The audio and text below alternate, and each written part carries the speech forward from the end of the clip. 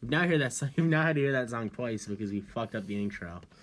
Yeah, that song is just brutal at this point, isn't it? It's, you know what? It's not even that terrible of a song. It's just we've heard it so many times this weekend.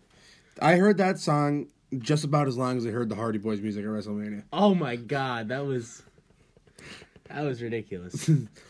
But yeah, we are late this week because we were in New York from last Thursday through Tuesday morning. And unfortunately, we were in New Jersey too. Yeah, we'll get there. Trust me. If you logged on Twitter, you're aware.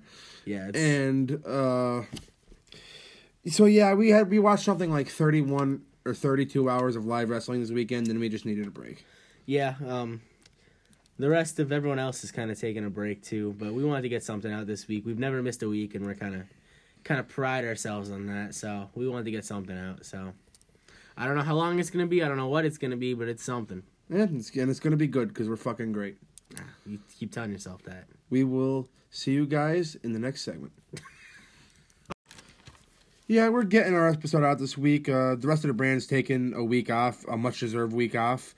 But, you know, the Turnbuckle Topics Network probably brings to you the Champions Advantage podcast, live from northeastern Pennsylvania, which I never thought I'd want to get back to more after this week. But, you know, you have to follow the gang at TT_4U for Ron and Lynn's in the rundown, at Old School Pants for Chris Pinero, the #1 beard and impact man on the internet, and listen to Over the Top Rope Radio with Kuda_Jr. on Mondays. So, with that being said, give me one word to describe WrestleMania weekend. Tiring. Exhausting. I would use the same word. It was much more exhausting than I planned on it being. Yeah. Especially one day just fucking it all up. So, what we're going to do is we're going to kind of go through our trip and our experience, and because we saw a lot, we really did, and I think we did it right. Yeah? Yeah, we based completely off your recommendations, and I think you hit them on the nail on the head, so congratulations. That's what I do around these parts. But, yes, we will get into that. So, Thursday, we started off with a bang because our fucking bus was late. Yeah, I don't like public transportation. I just don't. You didn't like it Thursday, you hated it after Sunday. Oh, dude. See, like, I normally don't mind Ubers, but after Sunday, if I never stepped in an Uber again, I wouldn't complain. But, yeah, so we decided we're about 2 hours away from New York City. We obviously aren't going to get a flight. That'd just be stupid. We aren't going to drive because our hotel is in fucking not in Times Square technically, but near Times Square. So parking for 5 days would be a bitch. It's like, hey, let's get a fucking Greyhound bus. Cool. And we pull up, and the ticket tells you we board 20 minutes early, be there 20 minutes early. So you got there 20 minutes early like some good fucking eggs, and this bus is at least like a half hour late. And I'm just like, when it comes to things in my control, I'm usually an optimistic person. Like when I was taking a test in school or something, I'd never be like, oh, I'm gonna fucking fail. But like when it comes to things like out of my control, I'm very pessimistic. So yeah, I was convinced this bus wasn't showing. I was convinced this bus wasn't showing up, and we were just gonna have to drive to New York anyway. So, but you know, eventually the bus showed up. We pulled up to our palatial suite in Manhattan, and very nice, located from about 600 feet from Port Authority. Yeah. So that was very convenient getting off our $30 bus into our $3,000 palatial suite. Yes. I like how we're running with this gimmick. Oh, absolutely. Yeah. And it wasn't just a bus; it was our fucking bus. Oh yeah, we rented out. We bought every ticket. We did. We totally didn't have to sit separate apart and you have to listen to divorce talk and. Oh my god, this lady went through this fuck. I felt bad for her. She needed a cigarette on that bus. She went through a divorce. Started talking about Nipsey Hussle. See, I was the smart one and brought headphones, which I think I may have left in your dad's car. I'm not sure. If not, I don't know where they are. Well, if they are, I'll find them. I'm not that concerned about them. I use them like when I go on long trips, which after this won't be for a while. Yeah. So yeah, that was our route of getting to New York City. Then once we got to New York City, we relaxed, winded down. Then we headed to, I forgot the hotel. What was the hotel? The Hilton. The Hilton. I almost said the Sheraton. I was thinking, I have the image of the wall standing on top of the Sheraton ingrained in my head forever. So every hotel is just automatically the Sheraton. Did you think Ric Flair would show up at the Sheraton? Hey, the Sheratons are nice hotels, man. But it was the Midtown Hilton Hotel in New York City. And it was We walked there. Very nice. We did walk there. It was a nice little stroll. A little confusing to get to at first, but we figured it out. We just couldn't figure out which door to go in. We got there. Yeah. It was because we were, I guess does WrestleCon go on all week? It's Friday to Sunday morning, I want to say. So, or Thursday to Sunday morning. I was going to say Thursday because we went Thursday. No, the convention might not start till Friday. I think Thursday night, like the Super Show is like the official kickoff. Oh, well, I didn't know that. I don't know either. It might. I think Friday is the start of the convention, but we didn't go to the convention anyway, so that's a moot point. Yeah, it is. But so we had amazing seats. I mean, for the WrestleCons. I mean, we could have sat anywhere. Yeah, it was a nice little. I saw wrestling at a Hilton, and that just tickles me in a certain way. Certain other things can't. Yeah, there's a charm to it. Yeah. It was very indie, but also in the fucking Hilton ballroom where they've had fancy balls. Fancy balls. Fancy balls. Yeah, I got some fancy balls. with some politicians and Kane higher ups.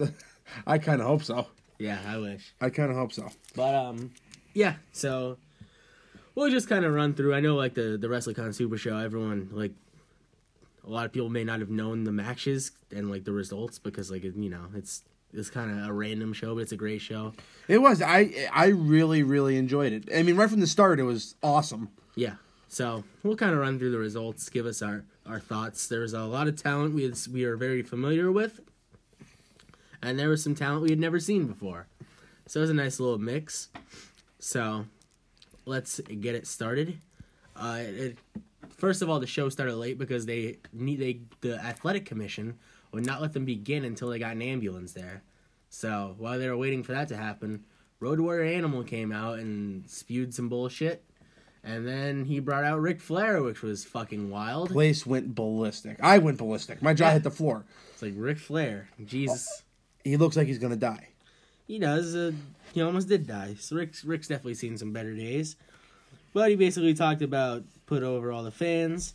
He really put over his daughter Charlotte. And, it was good to see H. It was good to see H. That was cool as shit. It was. Of all the people I was expecting to see at the WrestleCon Super Show, the greatest professional wrestler of all time was not one of them. I didn't see Shawn Michaels there. Must have missed it. But all joking aside, it was awesome to see H. It was cool. So the official opener was Eddie Kingston taking on Masato Tanaka. Two guys that, off the top of my head, I don't think I've ever seen in person before. I definitely have never seen them. It was a fun little match. Masato Tanaka's been doing it for a long ass time, and you know what? He went out there and put on a pretty good show. He still hits hard. Yep, he hit the shit out of Eddie Kingston, and Eddie Kingston delivered it right back. Eddie Kingston's good. I like Eddie Kingston. Yeah, Eddie Kingston's a good talent. Tanaka eventually got the win with a sliding D. And then post-match, Kingston put over Tanaka saying that he was his favorite wrestler ever. And after 17 years in the business, he could, finally got his dream match. And that was cool as shit. That was a cool moment. It's what it's all about. It seemed heartfelt and legitimate, so. And wouldn't be the only one that night. No. So the Lucha Brothers came out. They said that they were the best tag team in the universe. And they said they were better than those brothers. And they teased that they were calling out the Young Bucks. But the Young Bucks... weren't there. They also called them Putos multiple times. Oh, everybody loved. And they said since there's nobody good enough to accept their open challenge, they might as well wrestle each other. And they did. Seeing these two guys, I saw these two guys wrestle last year, but seeing them wrestle each other was completely different and incredible. I have never seen them. And Pentagon is the most megastar potential person I've ever seen in my life. Yeah, Pentagon's awesome. I'm just taking nothing away from Phoenix. No, Phoenix is... He's great, but I mean... Phoenix is probably the better one in ring, but Pentagon's character... Pentagon's not that much bigger. It's the character. He has a presence. That's what he has. It's the presence and the character. He has a presence of the most terrifying mask in the history of wrestling. Yeah. And they really got it, man. And they fucking wrestled. They wrestled Sabu 2 hours later, so you got to give it to them. So Phoenix won with a top rope Spanish fly, and they embraced after the match, headed on their way. Yeah, they are actually brothers. Yeah, no, they're legitimate brothers. And then they Nelly hit over the sound system, and they went backstage. Here Comes the Boom was awesome for them to come out with. It fit with their Titantron very well. So every year at WrestleCon, there's a gigantic tag team match. And this year, we got Tajiri, DJZ, Puma King, and Samantha Heights versus Sammy Guevara and LAX, which consisted of Santana. I almost said Santina. That would have been some... She wasn't there. She was not there. Ortiz and Devontae. So yeah, every year the WrestleCon tag team match is a big hit. Seeing the LAX in person was pretty cool. Never saw them. Tajiri There was a Spanish woman behind us. Oh, dude, she lived for it. That lived for LAX. She lived for it. Ortiz kept saying Dream Team, and it got funnier every time. Even when he was on the ground, like, selling, he would just... Dude, he had green mist in his face, and he said, Dream Team? It was great. Jerry was there. Tajiri was there. There's always surprises at the WrestleCon Super Show. Unfortunately, neither of the surprises we picked came to fruition. No, my fucking father got a point. He did. We'll get to that in a little bit, but I'm still baffled on how... I mean, shit. Some people just know, I guess. Yeah. What are the odds your father runs Slice Wrestling? Because, he's got all the scoops. My father's name is Dave. So he could just... He could be the Meltzer. He could be the Meltzer. If he was, he wouldn't tell you. No, he wouldn't. He doesn't love me. Tajiri hit the mist on Ortiz and hit him with a buzzsaw kick, and that was a wrap. No, not only that, he hit the mist while arm dragging Ortiz. He did. I've never seen anything. You know what? Like that is very important to note. It was impressive. It was awesome. So Tajiri still fucking got it. Tajiri and Puma King on a team was... Puma King was fun to watch, and DJZ. That was a baffling team. We saw DJZ, the wrestler, and DJZ, the DJ, this weekend. We did. Very talented fella. We spoke with him. Very talented fella. Up next, triple threat match: Aries Flamita and Robbie Eagles, who I think we're best friends with Robbie Eagles at this point. Yeah, we are. We're basically members of the Bullet Club, as you'll find out later. Yeah. You are all over that video, by the way. Really? I'm only in that one. But you're very noticeable. Oh, I'm prominent. I'm prominent in that video. Besides Fale and the dude getting chopped, you are the most, because you're center shot and your mouth is agape. And I'm fat. And you're drunk. And it's just wasted. A great combination. But yeah, you're all over that video. I didn't even pay attention to it. I'm just a supporting player. You're the fucking star over here. But anyway, this is a fun triple threat match. Eagles and Flamita exchange strikes. Flamita's fucking impressive. Eagles went for a Spanish fly, but like Aries ran up and then caught Eagle. It was like a triple Spanish. You remember that spot? Like that? Oh yeah, I don't even know what happened. It was like a triple Spanish fly. I remember looking at it and I go, how the fuck do we review that? Yeah, I don't. Because it wasn't a move that exists. Yeah, I don't. Eventually, Eagles got the win with a 450, and it was just that was incredible. They were all impressive. Flamita was very impressive. One of the sleeper matches of the weekends, in my opinion. The weekends, Jesus, the weekend, in my opinion. Seemed like multiple. It did.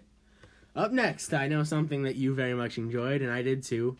The Revolt, Caleb Conley, Zane Riley, and Jake Manning taking on Hurricane Helms, X-Pac, and Jushin Thunder Liger. Yeah, so we were talking to my father about surprises, and he goes, "Will X-Pac be there?" My father fucking loves X-Pac. And I go, no, it's usually the opposite. The term X-Pac heat exists because everybody usually hates X-Pac. No, I go, no, Dad, he can't work for anybody else. He works for WWE, you fucking idiot. And now he was right. So my father got 1 point for the weekend. But this was awesome. Yeah. Jushin, we were both very excited to see Jushin. Yeah. Very, very excited, and we signed up to see him twice this weekend. Yep. And he does not disappoint. He still got it. They were dancing. It was a lot of fun. The Revolt is funny as shit. So Liger got by far the loudest reaction of the night. Jushin Liger. That reaction was like you could have told me there are 10,000 people in that building and I would have believed it. That reaction was insane. They were throwing the streamers. It Yeah. was just a nice ordeal with them. Oh, look at Dirk crying. That's sad as shit. Yeah, he's retiring, one of the greats. So the Revolt worked over Helms and Waltman throughout the match, and then Liger finally got the hot tag, made his comeback, hit a brainbuster for the win. It wasn't a blowaway match, but that match wasn't about the action. It was about the moment. And then Hurricane got on the mic and basically said that, look, you know who he works for. You know, he's going to the Hall of Fame. We begged WWE to let us do this for Liger, and they let us do it. And that's really fucking cool. Yeah, it is. I mean, I know I've heard X-Pac call Liger the greatest of all time before. And, you're missing the best part about this match. What's that? There was a 3 count chant And Shane Helms did the jig. He did the jig. He did the jig. This was a really fun thing to be a part of. It was. Liger is very appreciative. And that's the cool thing about the WrestleCon Super Show. It's always a mix of just like insane action and the most random moments of all time. And they were fun. Last year I got to see Jerry Lawler throw a fireball at Joey Ryan's dick. This year I got to see Liger, Hurricane, and X-Pac team up, which just like you don't get shit like that at any other show, and I can't put over the WrestleCon Super Show enough. No, it was a great time. But moving on, another incredible match. A guy who had multiple incredible matches this weekend. Dragon Lee defeated Cavernario, and this match was ridiculous. He moved so fast. This was the match that fans threw the money in the ring after. Yes, this was the money match. This was the money match.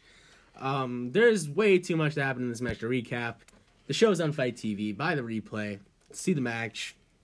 I will tell you the Dragon Lee won with a sit-out powerbomb. Channeling his inner Big Dave. And, yeah, that's... So one of those matches was just like, I can't tell you what happened because I don't know what happened. It was just very good. Yeah, no, we could talk to, especially one we'll talk to in about a minute. Yeah, the main event was the same way. Yeah. But up next, Zack Sabre Jr. versus Shane Strickland. We all know where Shane Strickland's headed. It was cool to see him come out to Shaka Khan one more time. And Zack Sabre Jr. lives up to his name as a technical wizard. He was putting Shane Strickland in submission moves that I don't even know how to describe. And he eventually made Shane Strickland tap out by tying him up in one of those holds that I don't know how to describe. Yeah, it was ridiculous. Every muscle Shane Strickland had was stretched in this hold to win. Yeah.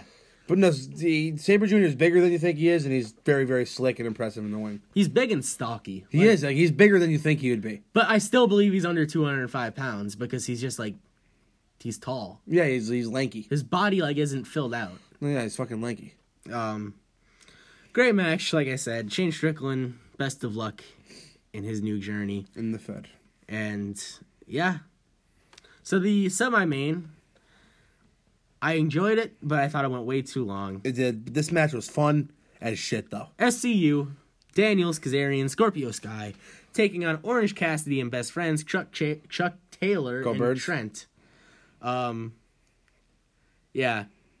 This Orange Cassidy's fun as shit to watch. If you've ever seen Orange Cassidy, you know what to expect. Hands in the pockets, won't take the sunglasses on, no selling lockups, just complete wackiness. The funniest part of this match is they were just lightly chopping each other. Yeah. And the crowd was so in, like it was Walter chopping somebody. No, the funniest part of this match was Chuck Taylor hitting the most nonchalant senton of all time. He did. He rolled over the rope. He when he got to the top of this springboard, he stopped. He completely. I don't know how he did it. He completely stopped in a full out plank position in the air, and then finished with the lightest senton you've ever seen. Another great part in this match, which I thought was actually probably the funniest part of this match, was I believe it was Kaz and Cassidy in the ring. Yeah. Or Kaz and maybe Chuck Taylor in the ring, and they tagged each other. Oh, and they switched teams and started beating up their own partners. I think it was Orange Cassidy and Kaz. It might have been. I think it was Orange Cassidy and Kaz. But it was just really funny. Because then Chuck Taylor tried to pin Orange Cassidy, and he was going to let him pin him, and then Kaz broke it up, and the teams got switched back. So. I don't think Orange Cassidy's a joke, if that makes any sense. Please elaborate. Because he wrestles as soon as the sunglasses get knocked off. Yeah, that's the gimmick. Yeah, that's a great gimmick. The gimmick. That's a fabulous gimmick. Even Cornette likes that gimmick. Him and Brian Alvarez had a match this weekend. I need to see it. I must see this match. Because I could only imagine. And it was the first time I saw him and it was fun. I had heard a lot about him. I had seen some of his stuff. He wrestled fucking Velveteen Dream of all people at an Evolve show last month. He wrestled 3 minutes from this house at one point. Yeah. Oh yeah, he did. He was on that show, wasn't he? Yeah, in Old Forge. But yeah, like I said, I enjoyed it. Oh, I guess we should probably tell how it ended. They hit the best Meltzer ever on Orange Cassidy, and oh yeah, Orange Cassidy oranged up and hit a double choke slam. I get the glasses That's come a sentence. off. That's a sentence that exists. The glasses come off, and all of a sudden he's Kane. God bless you, sir. And then finally, the main event, well worth the price of admission by itself. Will Ospreay taking on Bandito. The fact that both of these guys are in their mid-20s is incredible. Ospreay said he was younger than him. Yeah. And can I wrap this up in 4 words? Sure. Bandito is fucking awesome. Bandito's great, but Will Ospreay definitely held his own in this match. Yeah, I mean, he's Will Ospreay. He's going to hold his own in any match. Bandito, one guy behind us absolutely adored Will Ospreay. He adored anyone of European descent. Yes, this guy was British behind us, and he was heavy UK favorite. He had a lot of the $10 Budweisers. Yeah, he did. He was wasted. I spoke to him before the show, and he was fine. And then after the show, he didn't have a voice. So Bandito hit like this. He had him in like a burning hammer position, but he dropped him to go to sleep, which he also ended up doing Saturday. That move is so innovative.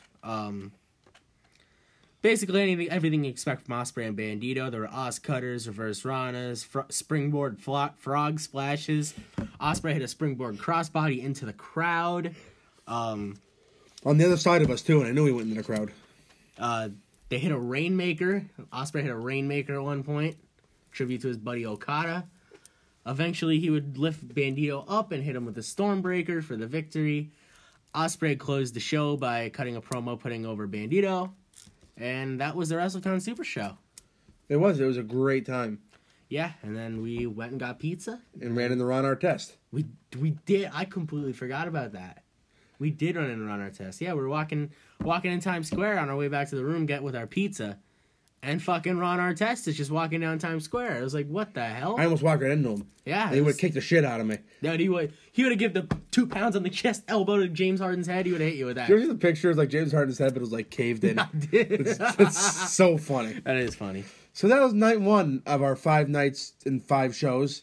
Yeah. Fuck that up. 5 shows. Nights. We had 5. Yeah. 5 shows and 5 nights escapade. Well, that speech impediment is what happens when you go to 5 shows and 5 nights. You can't even anymore. The tweet I put up saying the show would be delayed took me like 4 minutes to write because I didn't know if the words went together correctly. Yeah, so we'll see you in the next segment for the probably show of the weekend. Yeah, I'd have to give it the nod. NXT. It's unfair at this point though. Yeah. But it is unfair, but I mean they only have 5 matches. Yeah, no, I agree. Like people are like NXT is so much better than WWE. I'm like, yeah, well, WWE puts more live products out in a week than NXT does in a month. This might be a hot take, but if you take all the Ring of Honor stuff out of the Garden show, New Japan would have been the best show of the weekend. But the Ring of Honor stuff drug it down. Oh yeah, and you can't teach that. Well, I wasn't even. You know what? Yeah. All right, we'll see you on Friday. And by Friday, I mean the next segment, not actually Friday, because that'd be strange.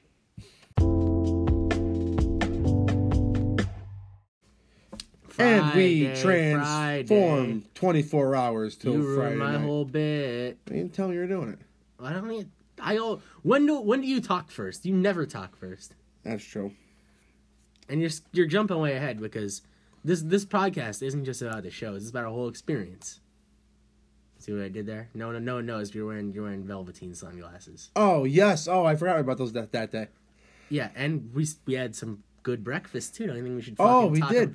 Like, we got to put over the diner. Yeah, you're just fucking jumping the go straight to Friday night. Okay, well, fucking. And we also got to tell them about our unfortunate afternoon restaurant experience where we couldn't order anything we wanted. Friday was an action-packed day, pal. Yeah, a lot happened Friday. It's all coming back. I forgot a bunch of shit. Yeah, it's all coming back now. So we wake up Friday, nice and refreshed, excited for the day. Yeah. The Big Apple, the city that never sleeps. Yeah, sure. And so we want to get some breakfast because we had a long day ahead of us. Yeah, got to fuel up. We walk to the TikTok diner in Times Square. Good food. Good shit. I had a chicken breakfast egg sandwich. I had a Denver omelet. It was filled with jalapenos. And Peyton Manning. Green peppers, onions, and ham and cheese. I don't know what any of those things have to do with Denver at all, but... Well, I think you know those Just Crack an Egg gimmicks people talk about? Yeah. I have one upstairs. One's called the Denver Scramble, and it has all that shit. So it must be a thing. I guess it is. I never knew that. I guess the more you know. So we had some banging breakfast, and then we went over to Foot Locker. We saw the bar. Oh, dude, we did. See, yeah, we're piecing this all together now. So we went to Foot Locker. As we were leaving, we walk. The crosswalk was at the corner. We literally walked to the crosswalk, and the fucking bar hop out of an SUV doing their gimmick, the sideways thumb point. Two just gigantic men. Yeah, I'm like, what the fuck? It's the bar. People were going nuts too. People were going nuts because I got Kofi and Big E had an appearance there later. I think they were in line for the bar appearance, and then the Kofi appearance was a separate line. Oh, well, regardless, we saw the fucking. Regardless, the bar was open for business. Rocking some SB Dunks. Yes, and their Shockline tracksuits. Yes, which are hot. Yeah. So then we took the train over to Brooklyn, got our 7-day unlimited Metro card, which is clutch. Yeah, it just ran out actually. It hasn't. No, we're on. We got it Friday. Well, we got it Friday. We'll run out. So if you want to go to New York tomorrow, you still got subway rides. Yeah, I do. I threw mine away, I think. Oh, wow. I think I might have too. I have mine somewhere. But anyway, we got on the train, got on 3 train, took it to Atlantic Avenue, home of the Barclays Center. Hopped on the complimentary free shuttle bus to WWE Access, which I gotta tell you that the Access location was a perplexing one. I know New York City, it's kind of a hard town to book shows in because of space and whatnot. But you're telling me between Brooklyn, Manhattan, even fucking the MetLife Stadium area, there's no convention centers? I guess not. Because they had this thing at a cruise ship terminal. They did. I took a cruise ship out of there not too long ago in October. So we didn't end up doing actual access until Monday, but we wanted to go down into the WrestleMania store and, browse around, look at some stuff. Excellent store, by the way. It's a good store. Bigger last year, but... Yeah. Excellent store. They had all these titles. Once we get to Sunday, I'm going to compare last year's experience to this year's experience. That's all you. And I got some things to say. And I pretty sure, trust me, I have some things to say as well. I know you got things to say, but I have more things to say. And, so yeah, I made an extreme impulse purchase at the store. You did. I bought a Velveteen Dream shirt. The shirt's nice. The shirt's beautiful. The shirt was a good purchase. That's not the bad purchase. No, the bad purchase is staring right at me. Yes. I figured to go with my Velveteen Dream shirt, I needed his fucking... What were you thinking? I wasn't. And I needed his 3-eyed Raven glasses gimmick with his fucking face on the third one. I like the 3-eye glasses. I hate that it has his face on it. Yeah, like and he's wearing the glasses in the thing. If those glasses didn't have his face on it, I would honestly wear those out. Yeah, they're nice, but I would. But I look like an idiot, and so I bought that. You don't have the face for them. Did you buy anything that day? I did. I bought the Kofi Mania shirt. You bought the Kofi Mania and Kevin Owens? Yeah, and I bought Dessa's shirt later on. Yeah, and you didn't donate to Connor's Cure, as I did. Dude, why you gotta put me on blast like that? Because you should have. Dude, it was $5. I could get that bracelet on shop for like $3. I could donate on shop for cheaper. I mean, I guess that's true. Like, I literally said yes, and he said $5, and I'm like, I'm gonna have to pass, my man. So after we walked the superstores, Taz was just suplexing people in the parking lot. Right in Red Hook. Red Hook was a nice area, I do gotta say. It was alright, Other than the weird ship piers. But that's kind of a big part of it. The Red Hook actually neighborhood was nice. Yeah, it was. There was children like playing. I was telling you, I could see myself living in Brooklyn. Manhattan, not a chance in hell. But I could see myself living in Brooklyn. Yeah, if I had to live in New York, I'd live in Brooklyn. Yeah. Because it's like it's also like a neighborhood. You're not just right. It's not just city. There's not just huge ass buildings around you. I like the huge ass buildings. No, me too. But like I can't I'd be able to live with the huge ass buildings. It's the traffic. It's such a different place to where we are. Like now. I've driven in Philly. Like Philly traffic sucks, but it's not that bad. No, you can get to where you're going. Right. New York. Like I feel like if I had to drive in New York, I'd just be like, That's why a lot of people don't. But. Yeah, no, we're just such a different pace from where we are now. So then, nestled between Wilkes-Barre and Scranton. the pace that we're at right now is a fucking snail's pace. Yeah. But so we get back to the Brooklyn Barclays Center area, and right across the street from the Barclays Center is a little mall gimmick with some restaurants in it, and so we decided to get a bite to eat. We walk in. Oh, dude, you got owned in Buffalo Wild Wings. Oh, yeah, that guy was a bitch. No, you were an asshole to him. He was a bitch. You go, the bar is full. Well, I didn't know the bar. And the way you said it, too. You said it like such a smug asshole. I didn't mean to. And then, he gave it right back to you. He goes, I don't think it's full. Yeah. And he showed us 2 open seats. And I was like, wow, he's right. You're dumb. Yeah, I felt very bad. So we get to Buffalo Wild Wings. But then I didn't. Yeah. Oh, yeah. The Buffalo Wild Wings shoots himself in the foot right here. First, he tried to order some kind of iced tea gimmick, and they didn't have it. They didn't have iced tea. How the fuck they didn't have any iced tea? Oh, it gets worse, because, I did get a Moscow Mule out of it, and I was very happy. I'm laughing at him as I order my mojito, no problems, no issues. But then it's time to order food. And there's nothing more on earth I like than a nice chicken Caesar salad. We get the cheese curds, because, Oh, dude, you gotta get the cheese those curds. gimmicks are delicious. Cheese curds are solid. That goes flawlessly. Yes, cheese curds and Moscow Mule mojitos. That's fine. All that's good. Then we go to order. You get some kind of fucking what kind of gimmick do you get? I got a chicken po' boy. Yeah, you were eating chicken all fucking weekend. Yeah, I was. You were eating chicken all fucking weekend. I was. About to turn into a fucking chicken. So, but speaking of chicken, there's nothing more on earth I like than a nice chicken Caesar salad. So I order it, and he's like, "Oh, perfect." Then he takes 2 steps away, and he comes back like, "Oh wait, I forgot we're out of Caesar." I'm like, Yeah, they didn't have fucking iced. I don't know how you run out of iced tea. So instead, I got some chicken vinaigrette gimmick salad, and it was all right. But they had they had $1.90 Yinglings for happy hour, and then we got a couple of those. And for every Yingling, you got a raffle ticket. They said to win a WWF title. So each ticket got you a raffle. He ticket said to something win this. else that was hilarious, and I forget what it was. So he says you have these raffle tickets to win a WWF title, and I'm kind of psyched. Like, oh, replica belt, that's badass. That's badass. Then the guy pulls out the replica belt. It's literally, first of all, it's an NXT title, and it's one of like the foam and plastic ones you buy at Target for $30. So then I'm like, Mike, you fill out all these raffle tickets. I don't want them. And dude, you had like 6 raffle tickets. I'm so happy I didn't win. I thought you were gonna win for sure, but yeah. Then after one Yingling, you're like, oh, we're out of Yinglings. I'm like, it's a lot of problems at B-Dubs, but $1.90 Yinglings happy hour, can't beat it. Things went better after this. Yeah, so we went into the building, a little bit of a buzz going. We probably had about 3 beers and a couple A little mixed more drinks. than that. Yeah, We might have 4. nice little buzzkey Nice going. little buzzkey going. We get into Brooklyn. The dude scans our tickets. He's like, "These are fake," and he sold it for like 20 seconds. Like he didn't do like, "Oh, these are fake." I just fucking Yeah. He said these are fake, and then like he got on his walkie-talkie like he's gonna call security to boot us or something. He's like, "Oh, I'm just messing with you. Have a good time," and like, I know I was starting to turn red because I was getting angry. Because like I said, I'm a very pessimistic person when it comes to stuff like this. So you could ask Rod and Leek and Mir and the people I went last year when I bought all the tickets off SeatGeek. I was convinced they were going to be fake. But I literally bought these takeover tickets on Ticketmaster. The master of tickets. If they were fake on Ticketmaster, we would have some issues here. But thankfully, the guy was just pulling a good old practical joke. And we were setting on our way. And then I went up to the merch stand. I got the special edition exclusive Johnny Takeover New York shirt. It's a beautiful shirt. I do give you that. And then It's much better than my sunglasses. Dude, anything's better than your sunglasses. And then we went to our seats. We had good seats. I That's enjoyed our our seats. seats. Had solid seats. There's not a bad seat in that place. And then the show began.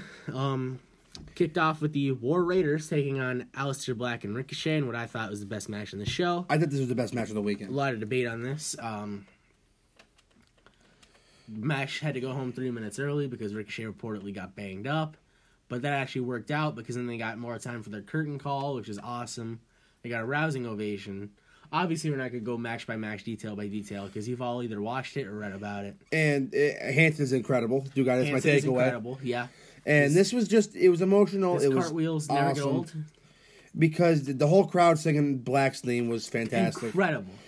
This is what wrestling's all about. That's what WrestleMania weekend's all about. To be honest with this match was so good. I have it as my match of the weekend. It's definitely the best match on the show, and it was whatever. It was just that good. If you haven't seen it, see it. Up next, a match that many people will argue with you was the best match on the show. Matt Riddle taking on the Velveteen Dream for the NXT North American Championship. This was really good. So, a thing that I noticed about this match is usually Matt Riddle's solidly over. He's a very over guy. But Oh, everybody in that arena wanted this crowd was Velveteen Dream to 90-10 Dream. You could even probably make an argument for 95-5 Dream. Yeah, the Dream was over in that building. And to his credit, Matt Riddle adjusted. He started working heel, which He did. not a lot of people do this day and age. Especially someone who's been wrestling for a year and a half. Matt Riddle threw Dream around like a fucking My Pillow. I love my pillow. Yeah. It's over there. Great. Hashtag not sponsored. But Riddle beat him up for a long time. Velveteen hulked up. He did the 3 punches, the point. They didn't do the big boot straight away. Matt Riddle ducked one first, then Velveteen came back and hit the big boot. Then he did some more stuff. Eventually hit the leg drop. Then Matt Riddle started his comeback. He locked him in the Bro Mission. Velveteen rolled through. Did the counter that Samoa Joe gets caught with at least once a month. And Velveteen pinned Matt Riddle. So Matt Riddle's unbeaten streak is over.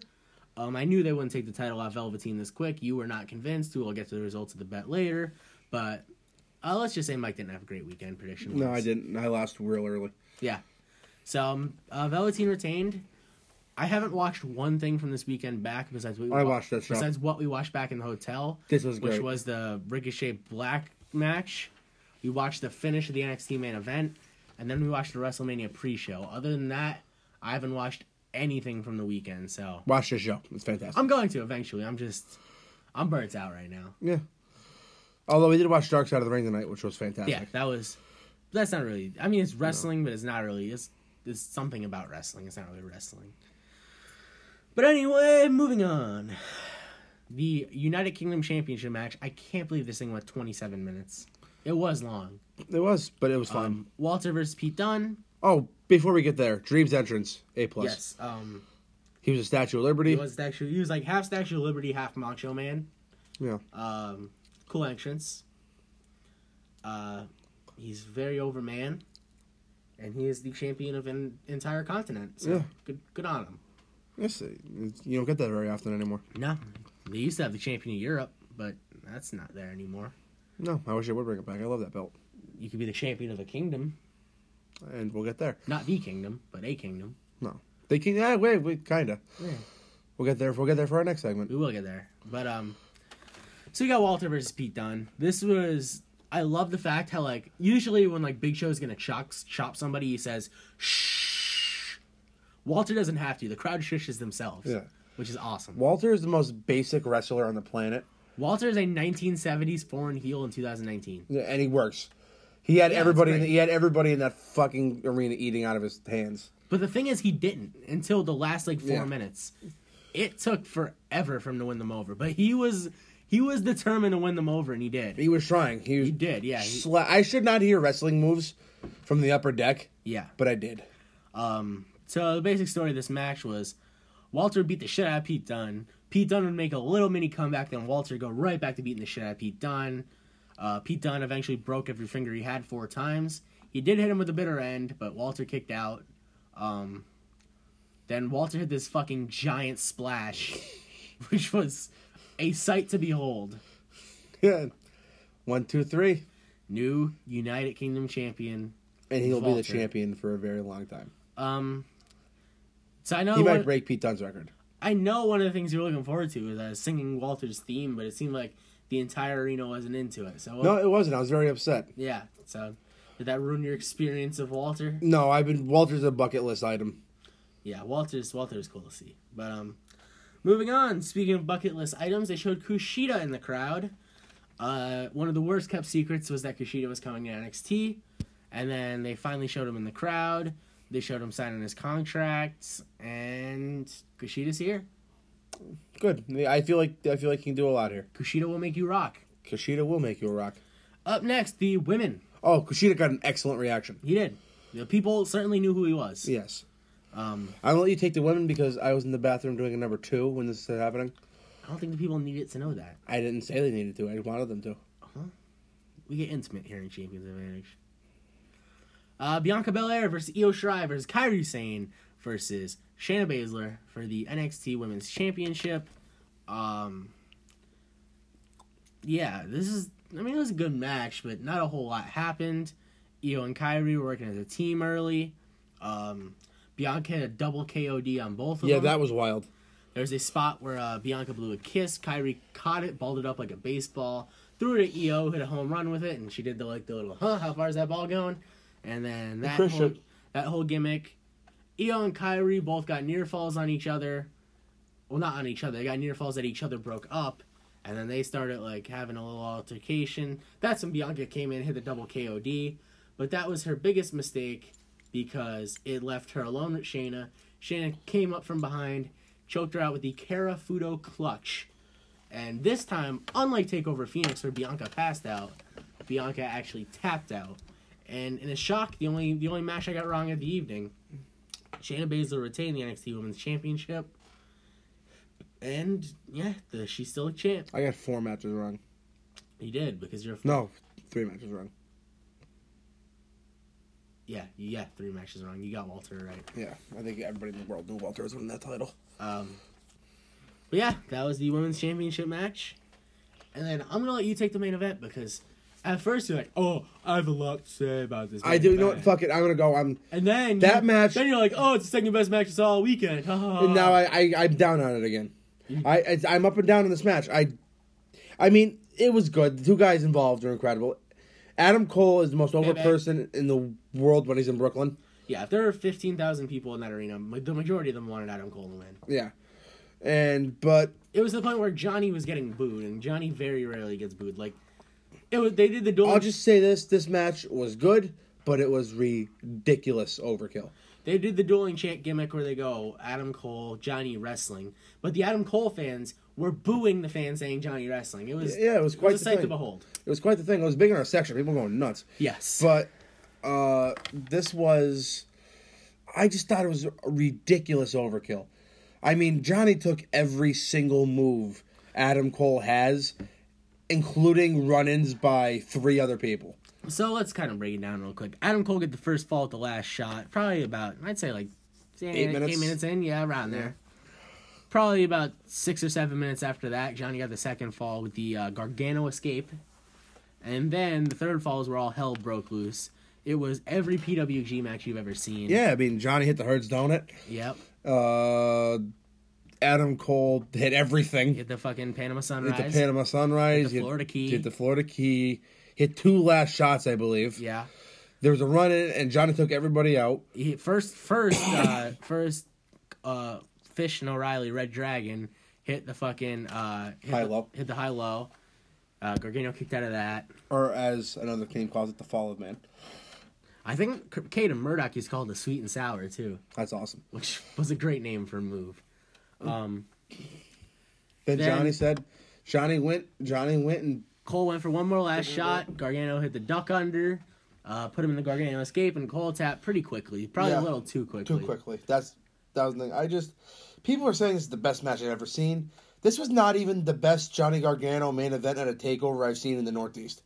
See, as of right now, I am of that same opinion, but I need to watch it back on TV because maybe I'll have a different opinion. I haven't watched this back yet. Maybe the commentary was so great that it made it incredible. I don't know. I haven't watched it yet. I thought it was very good. Just thought it was a tad overkill. If you gave Gargano and Almas 5 stars, this is definitely in the 5-star range. Gargano and Almas might be a little better, in some people's opinion, but I do think this is probably at least on par. I think Gargano and Almas was the best Johnny match since he's been with the company. I do agree it was a tad overkill. I agree, but I don't think it hurt the match. There's no way Johnny could lose this match. He's just his character. If his character lost this match, he'd be dead. Yeah. Well, you picked against him, so I don't know why you're saying yeah. I didn't think I didn't think he would win. So what would happen if you lost? What would you do with him? You chase again. You go out to chase again. He's been chasing for 3 years. I send him up. And do what? 205 Live. Come on now. You love 205 Live just as much as I do. I do, but nobody's watching that show, and Johnny Gargano going that show isn't going to change it. That's true, I guess. So you could not... But that was NXT TakeOver. Probably the best one ever. I agree. It's better than New Orleans. Blows Brooklyn 1 out of the water. I don't know. That's probably not even my number 2. That's not even my number 3 behind this and NOLA. Yeah. But teach their own. Everyone has an opinion. Some people's opinions are just wrong. But, yeah, this is a tiring night. I thought this was better than NOLA. But, yeah, we had a great time. We did. It was a fucking awesome time. And we went and we're like, hey, we've got a long day tomorrow. We planned to go out every night, and we didn't go out once. No, because we're old. We are old. At least last year I went out a couple times. But we still got our drinkings in. Oh yeah. We got our plenty of drinking in. But yeah, that was our Friday night. It was a fun Friday night. So Saturday. So Saturday will be coming up momentarily.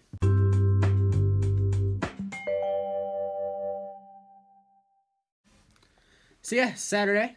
Saturday was a lay low day for the most part. Yeah, because we knew the big weekend was coming up now. Yeah. So our boy Des arrived to partake in the rest of the weekend activities with us. He showed up Saturday afternoon. We chilled for a little bit, let him get all of his shit in the hotel room, and then we headed out to one of our favorite spots to eat in Brooklyn, The Counter. It's not in Brooklyn. It's not in Brooklyn. It's in Manhattan. We first discovered it when we came for SummerSlam, which was in Brooklyn. Yes. But it is in Times Square, which last time I checked was not in Brooklyn, so I guess you're right. So we went to eat at The Counter. I had a pineapple mule. It was delicious. I also had a pineapple mule. Yeah, because that's what you do. You fucking ride my coattails. I do, but that sounded delicious.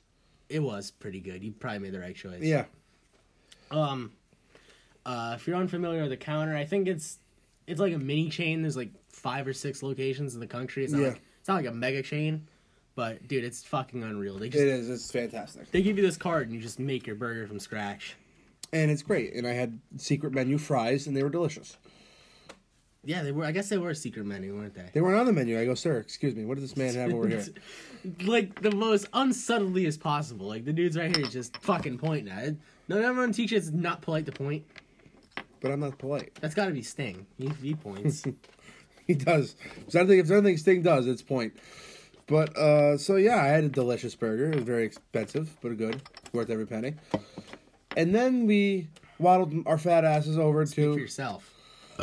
To Madison Square Garden. Yes, the garden that is square in Madison. So getting into Madison Square Garden is a gigantic pain in the ass. Yeah. There is one door, and it's about 6 wide, and it's like a fight. There's no organization. And the funny thing is, I'm running around the 5-story Kmart, which should not exist in 2019, looking for a place to go to the bathroom, and I come out, and you and Des are talking to the fucking, like, official... Oh, he said the funniest thing I've ever heard in my life. He did. You told me this line, I started dying. He goes, so, is this like WWF or like sumo? You should have told him sumo. And I laughed for about 15 minutes. But, yeah, so they had 9 people, they had 9 doors open to get into the stairs, to feed in the one door. I had a point of telling the story of you meeting this man. Oh. Because he told us to go in the side entrance because it would be less packed. We went to the side entrance, and we had to fight for our lives. So I don't know what the main entrance looked like. I super kicked a poor woman. I don't know what the main entrance looked like, but I assume that might have been World War III. But eventually we got to our seats. We're making it sound like more of a hassle than it actually was. It really wasn't that bad. It was by far the least hassle of the weekend. That's true. It was just very disorganized. So, can I have a confession to make? Sure. I was very impressed with Madison Square Garden. I mean, they just did $1 billion in renovations. I was expecting a shitty arena with a lot of character, and it was a beautiful arena. Well, I'll tell you what, if you'd have went about 3 years ago, that's exactly what you have gotten. But they just did $1 billion in renovations and built a fucking bridge around the arena, so... We had excellent seats. We were good. I'll give you credit for that. You purchased those. I handled the rest. And I was very excited because this is my first New Japan or Ring of Honor show. Yeah.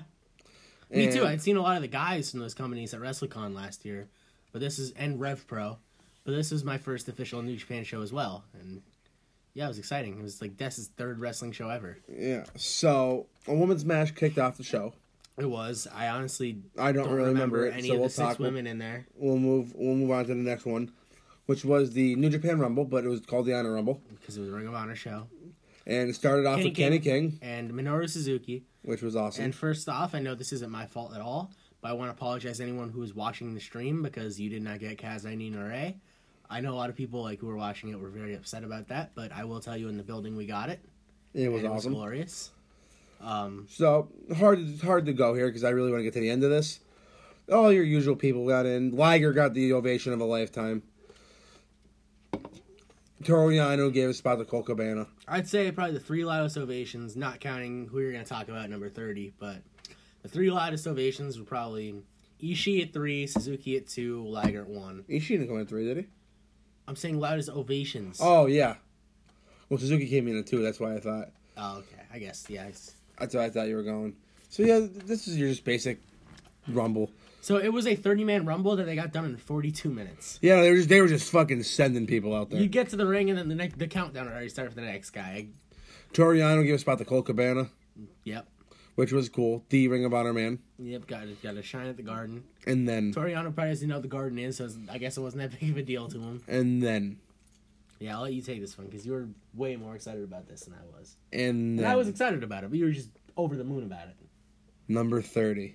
Number 30 hit. The great fucking Muta. Kenji Muto. Oh my god, the place got so loud when they realized who it was. And I'm a guilty pleasure fan of the great Muta. That's not the correct phrase. That's what I'm using. They'll know what I mean. I love the fucking great Muta. I've seen most of his famous matches. I'm just kind of a nerd for him. He's fantastic. He can barely walk. Lockdown 2014. I did not. Look it up. Sonata's also in that match. Oh, Jesus. Very young Sonata. And in front of a TNA crowd of about 12 people. Oh, that's sad. But... Let me look up that match. Keep talking. I love the great Muta. He can't walk. But if anybody deserved to be a part of that show, it was him. He was probably Japan's biggest cross-team wrestling star of the 90s. Is that fair to say?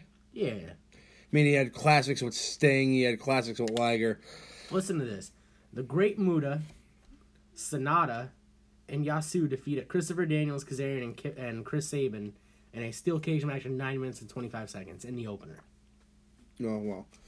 Lockdown 2014. Look that fucking helmet came out, and I just went ballistic. I haven't marked out that hard in a while. So, now that that's over, we will get into the main card. You didn't even tell us who won. Oh, I didn't, did I? No. It came down to Muta and Liger, which was awesome. There was dueling chants, and I think everybody wanted both of them to win. So, Muta eliminated Liger, I believe. No, Liger eliminated Muta. Liger eliminated Muta, and then Kenny King, who was never eliminated, snuck his little ass in there, and he eliminated him, and Kenny King won. Then Liger and Muta beat him up. He got hit with the mist, and then Liger and Muta celebrated together. To an amazing ovation. So then the main card opened with winner take all, title for title. Jeff Cobb, who we will be talking about at the end of the show because we have an announcement to make, against Will Ospreay. Never Openweight Championship versus Ring of Honor Television Championship. This match was very good. I thought it was good. It was good. I mean, there's not really much we can say about the matches because you know they were good. The way Jeff Cobb moves for a guy his size is ridiculous. Yeah. Ospreay is just absurd to watch. Ospreay got Cobb up for the Stormbreaker, which was incredible. Yeah, Cobb's a big guy. And then Cobb hit a Tour of the Islands off the top rope. And then that was wild. And then another Tour of the Islands for the win. And Jeff Cobb became the Never Openweight Ring of Honor Television Championship. Yeah, and you know what? Good for him. Ospreay's probably going to chase their WGP belt now. I don't know. Probably not why Okada has it. I think Naito's coming for that belt. That's some good storytelling, huh? But yeah, I mean Ospreay's definitely a full out heavyweight now. That's for sure. Yeah, it was a good match. Oh, yeah, it was great. What was next? Dalton Castle taking on Roosh. Fuck this match. Why? I thought it was great. Listen. No, it was good shit. It told a story. It got Roosh. It got the new signing Roosh over. I don't know what else you want. This show was already entirely too long. You really wanted them to go like 12 minutes? No, yeah, this show was very long. Well, no, Roosh squashed. Yeah, Dalton Castle came out. He had this grand entrance. He had multiple boys. He did. He had multiple boys. And he had pyro. He had an elegant. I don't really know. It's not really a robe. It's like a jumpsuit. And then Roosh came out, hit him with a couple shotgun drop kicks, and then beat him. And then Dalton turned on the boys. It appears they're going in a completely different direction with Dalton Castle. Actually kind of curious to see where that goes. And I thought it was great. I thought it was what it needed to be. No, it was good. In and out real quick. What was next on the card, Mr. Hallett? Women of Honor title match. Kelly Klein versus Mayu Iwatani. Not gonna lie, I wasn't really into this one. No. Kelly Klein won in 10 minutes. Probably went a little too long. Then the Beautiful People came out. They formed a new group called Allure. And it's just, I don't know. This one didn't do anything for me. Yeah, it did not do anything for me either. Ring of Honor started a women's division just because it seems if you're an American wrestling company in 2019, you have to have a women's division just because of what other companies like Shimmer and Stardom and even WWE are doing with their women. It's just kind of the facts. Like, you need a women's division. But they've had trouble getting theirs off the ground. Iwatani's very good, but she is, but she's in the wrong place. She hasn't had a ton to work with. It's just, I don't know. They really need to, I don't know what they need to do. It just seems like all the good women out there are either going to AEW or WWE or even Impact. Like, I don't know if they're in trouble, I think. I don't know if they ever had a chance to get Tessa Blanchard, but if they could have got Tessa Blanchard or someone like that, it would have helped them out immensely. But yeah, I was not very interested in this. I think we're wasting our breath talking about it. Neither were you. But I feel bad because, like I said, Iwatani's talented, and Kelly Klein's a decent worker too. But it's just they don't click together for whatever reason. So. No, it just never got off the hook. Never got off. So speaking of things that went too long, a New York City street fight. Oh, can we just not talk about this? I mean, we gotta at least mention it. Bully Ray had an open challenge. First issue, Juice Robinson laid out backstage. So it's like, oh, who's gonna accept the open challenge now? It was Flip Gordon. Then about a minute into the match, Silas Young and Shane Taylor came out, attacked Flip Gordon. Then Juice Robinson and Mark Haskins came out, so apparently Juice Robinson couldn't have been hurt that bad. Turned into a 6-man tag.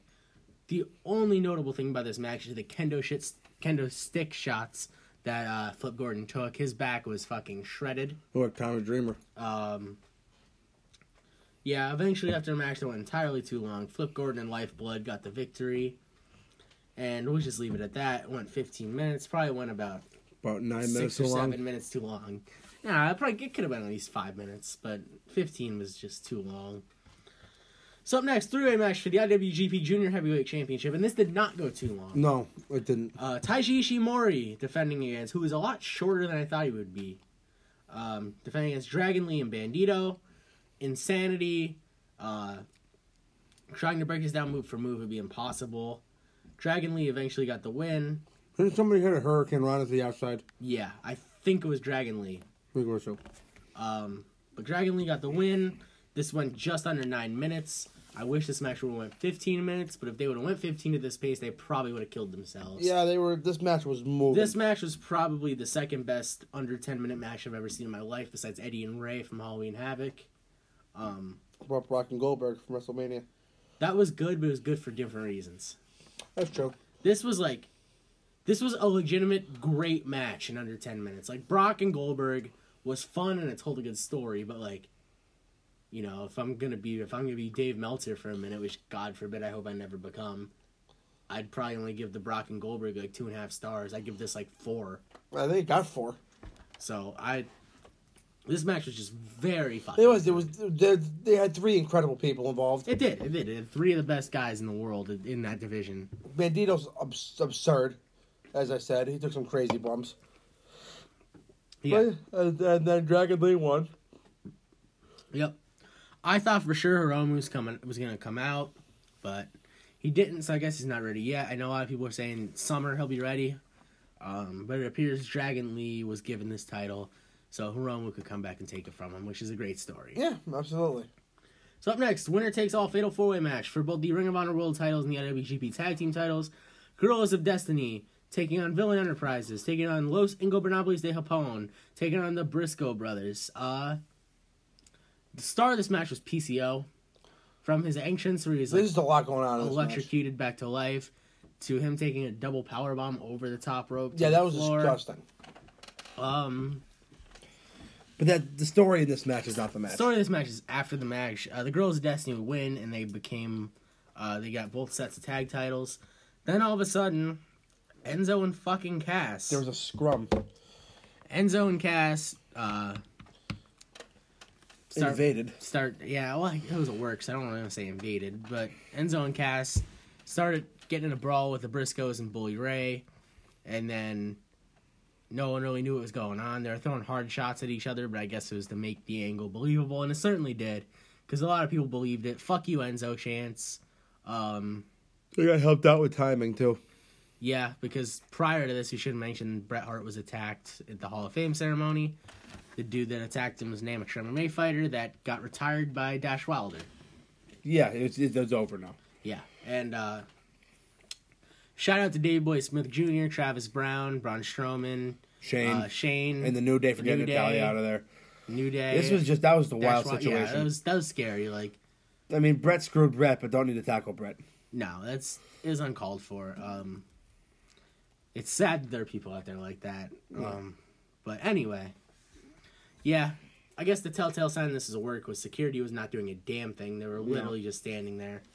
But it was confusing, and it took a lot of tension away from the next match. Yeah, I was just so flustered. I didn't know what was going on in the next match. Which was Zack Sabre Jr. taking on Hiroshi Tanahashi. Best part about this is Taco is here to introduce Zack Sabre. Zack Sabre time. Zack Sabre doing Zack Sabre things during this match. Yeah, Tanahashi is always great seeing Tanahashi. He's probably the most legendary Japanese wrestler of the 21st century. Yeah, fair to say. Yeah, Zack Sabre got the win with one of his wacky submissions. 15 minutes. Like I said, we weren't really focused during this match. We were trying to still wrap our heads around the Enzo Cass deal. There was a lot of Twitter searching going on to try to get better angles of it. Which was a shame because it took away from a great match. Yeah, I mean, which I guess was the point, right?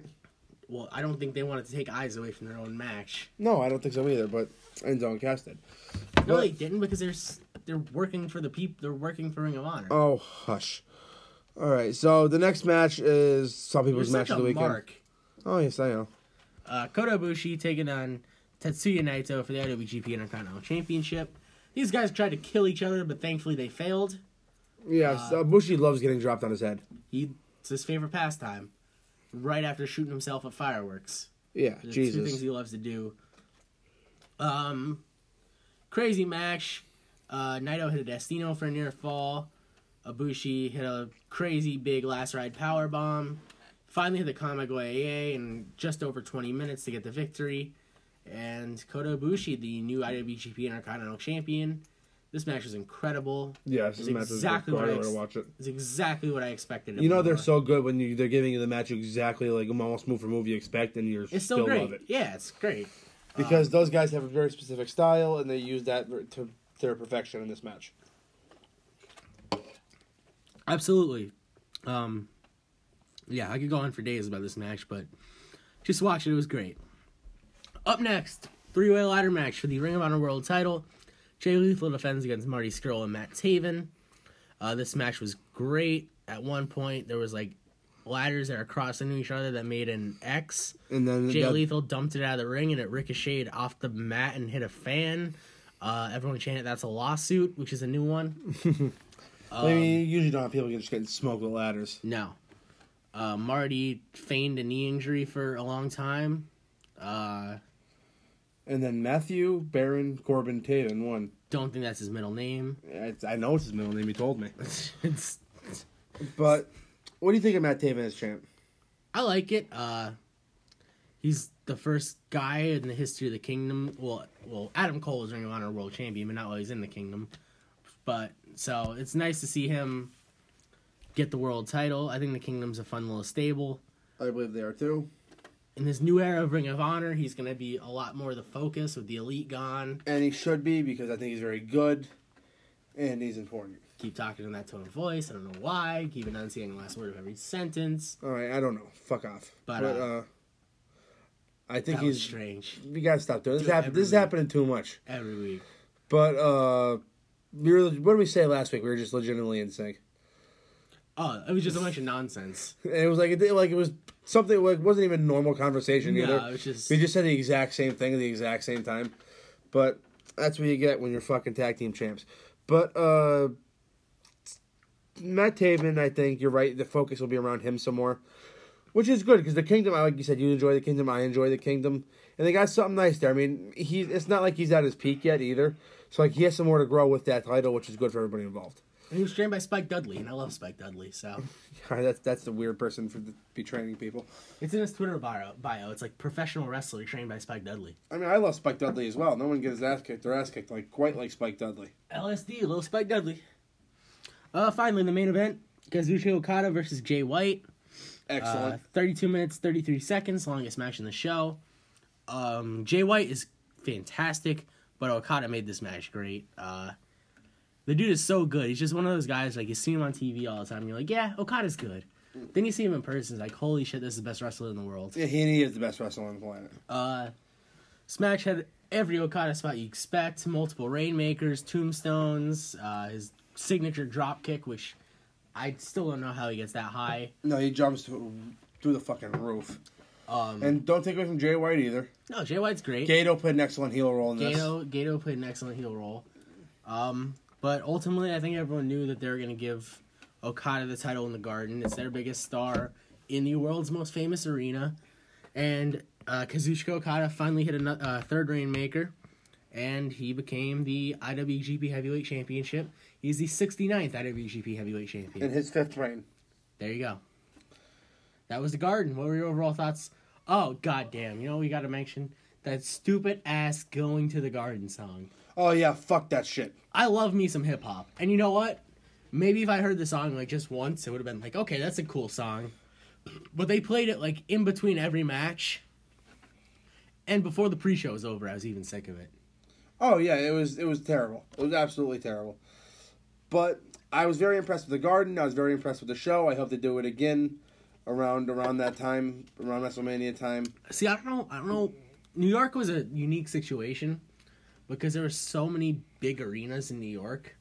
It's like WrestleMania's in Tampa next year. WWE is going to have the Lightning's Arena on lock.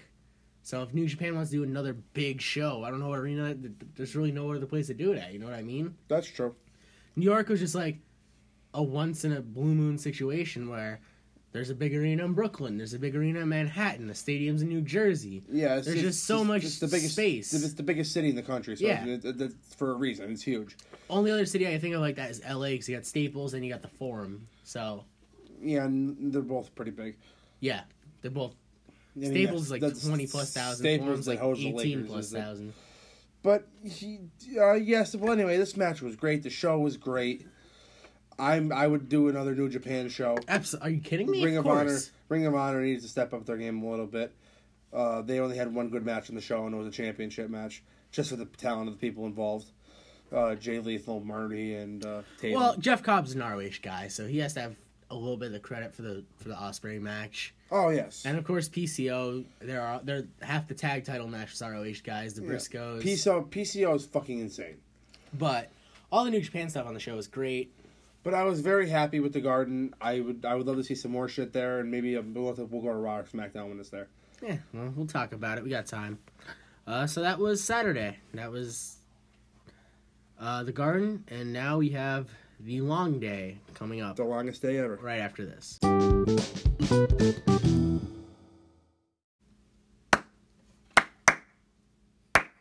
Oh, you're trying to do a thing there. You could have just told me. I thought you were just clapping to be an asshole, so I was waiting to start the segment. Well, I was, and then I decided to do a thing. Well, there you go, pal. So Sunday rolled around. The longest day of my fucking life. Got up out of bed real early, about 7:38. Showered, got ready. Got the bus to New Jersey and hit the Bullet Club block party, where I think you had an erection from the Jimmy's Seafood. So oh my god, I would fuck those crab cakes silly. Oh my god, that's inappropriate. I don't care. Jimmy's Famous Seafood, I had it for the first time and finally, and it did not disappoint. You loved it so much that you bought a Jimmy's Seafood Bullet Club shirt. I did. Which you don't even have right now. No, I don't. I gotta pick it up from Ron from Turnbuckle Topics. Alright, so we went to the Bullet Club block party.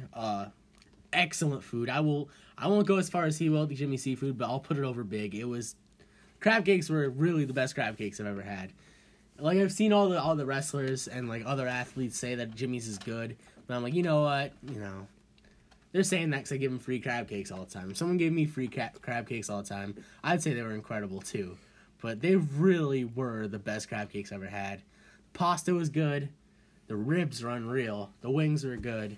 Crab dip was good. Everything was good. This was just an all-in-all great time. Yeah. Open bar was incredible.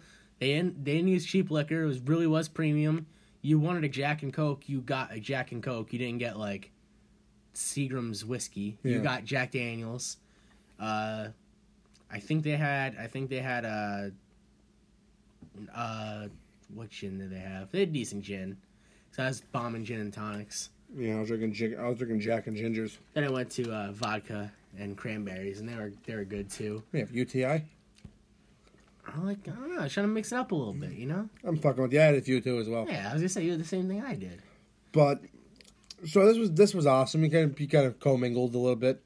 Yeah. There's a guy just like Macho Man Randy Savage, and a guy looks exactly like Shinsuke Nakamura. Yeah, Shinsuke was in the building, Kinshasing Jenga sets. Oh my god, that was the funniest thing I've ever seen in my life. That was hysterical. He weirdly actually looked like Shinsuke.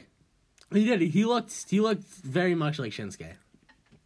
And then the giant Jenga sets, he was running around and Kinshasing them. He was. But let's get to it. We met the president of New Japan. President was just around taking pictures of everyone. Real nice guy. And then we got the story of a lifetime. Then the Bullet Club came out, gave their speech, and we were standing right next to the president of New Japan's assistant. I don't know if he's like assistant or American liaison. Yeah, but that's who they'll understand assistant. He was. Well, I'm just Yeah. If he was more important than an assistant, I don't want to disrespect his title. This man appeared to be his assistant. He was some kind of American liaison, but he was basically telling us that Jay White demanded to have the IWGP Championship fixed, because if you looked at the IWGP title for the past couple of years, the side plate was hanging off. It was like all battle scarred, and battle scars. It didn't look like a pristine belt, and like that was part of the character of it. It's part of the charm of it, because like, it's the IWGP Championship. It's probably. I know you might get mad at this being the WWE mark you are, but it's probably the most prestigious title in wrestling just because of the way it's booked. Yeah. And no, I don't. I have no arguments with that. Part of the charm is that it doesn't look pristine and that it's kind of beat up. It's like when the winged eagle and one of the little wings like broke off. It gave a character.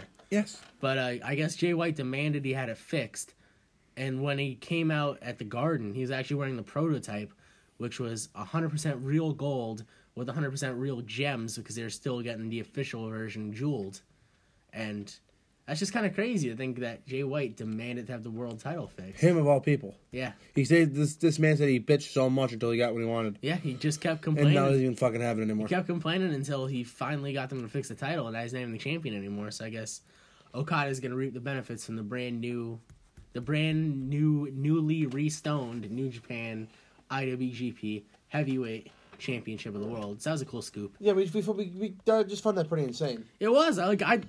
Can you imagine Kofi Kingston going up to Vince McMahon if like the WWE title had like a missing diamond, be like, put this fucking diamond back? Yeah, right. Like that's just insane to me. Pal, go pick it yourself. That's just insane. Oh wow, yikes. Ooh. Yeah, yikes. Not what I meant. That's just insane though. Like, maybe, but like another thing is like kayfabe was like really big in Japan, so maybe Jay White being a dick was like in you know what I mean? Possibly. I don't know. It's just an interesting story we got. Possibly. And then the Bullet Club came out and mingled with everybody. Fale was charging. Tama Tonga they got a nice big promo thanking everybody for coming. Yeah. It was a real nice thing, and then Fale was charging people for chopping them. And like before you come out and like make it sound like what an asshole charging people to chop him, it wasn't his intention. He just came out to say what's up to everybody and have a good time. And then people started paying. But then one man came up to him and was like, "How much for you to chop my friend?" And Fale's like, "I guess I'll do it for $20." And he chopped the first guy. And then the next thing you know, he had a line of people like waiting to pay him to chop him, and it was awesome just watching these people get fucking murdered. He wasn't holding back either. Yeah, he was chopping women. I'm sure if a child came up to him and paid him, he probably would have chopped a child. We were in his Instagram video. We were. I didn't even notice myself until like the fourth until you mentioned it. Yeah, you're literally all over. Now it. I watched it now and I saw it. You're in 3 of them. But you're front and center there, pal. Yeah, I am. And your fucking Andre with the crown shirt and your jacket. Do you know how many compliments I got on that shirt? You did. It was a nice shirt. I know you were very angry when you saw it in the WrestleMania store. Oh, I was pissed. You were very angry. But you know what one wasn't there? What one? Macho Taxi. No, Macho Taxi wasn't there. Oh, we have the video of him shopping Shinsuke. Yeah. No, well, too bad this isn't a video show and nobody can see it. So. He's laughing his ass off. Oh, Jesus. He didn't chop the shit out of that man. But here, look, there's me. No one can see this. Stop saying here. No, look, there's me. I'm talking to you. I'm There's you. There's me. And then here's you. Oh. And then you're in this one too somewhere. There's you. Oh, yeah. And that's it. Alright, can we get back on track now? No, but and then this was not even my favorite part. We played cornhole. Yeah, we did. There's cornhole going on With the Sniper of the Skies. Yeah, Robbie Eagles came up and said, "Who wants that work in cornhole?" And then it was me and Robbie Eagles taking on my buddy Des and Mike. That's what we thought. Well, no, that's what it was. He didn't know the rules, and Robbie Eagles does not know how to play cornhole. He thought he was on Des's team, and he's like, "You better not lose." And Des like, "I'm not on your team," which I'm sure had to be a very awkward conversation. But dude, real nice guy. Oh yeah, he was cool. Like we talked to him about seeing him Thursday. Yeah, he was real cool. Was. Same thing with DJ Z. He was a DJ there, and DJ Z a DJ. I never would have guessed it. Yeah, and it's just like Duke Jumps Josie. He's a garbage man. Not like that at all. Paul Bear's owned the funeral home. Oh my god. But that's not even the best cornhole story we have. We were sitting there service. a foot behind Haku, watching him play cornhole, smoking a fucking giant cigar and drinking whiskey. Yeah, he was drunk as shit. It was excellent. He hit a 3-pointer and goes, "Iron Sheik, motherfucker!" And he just he was just spouting out random 80s stuff. the legit toughest man to ever live. Yeah, it was. If they do another Bullet Club block party, I'd recommend you get to it. It was an incredible experience. They weren't lying when they said they'd be out mingling with people. And we didn't have VIP. We just had general admission, and we got to do all this. Ron Funches was there. Gato was there. Gato was just chilling around. Ishimori.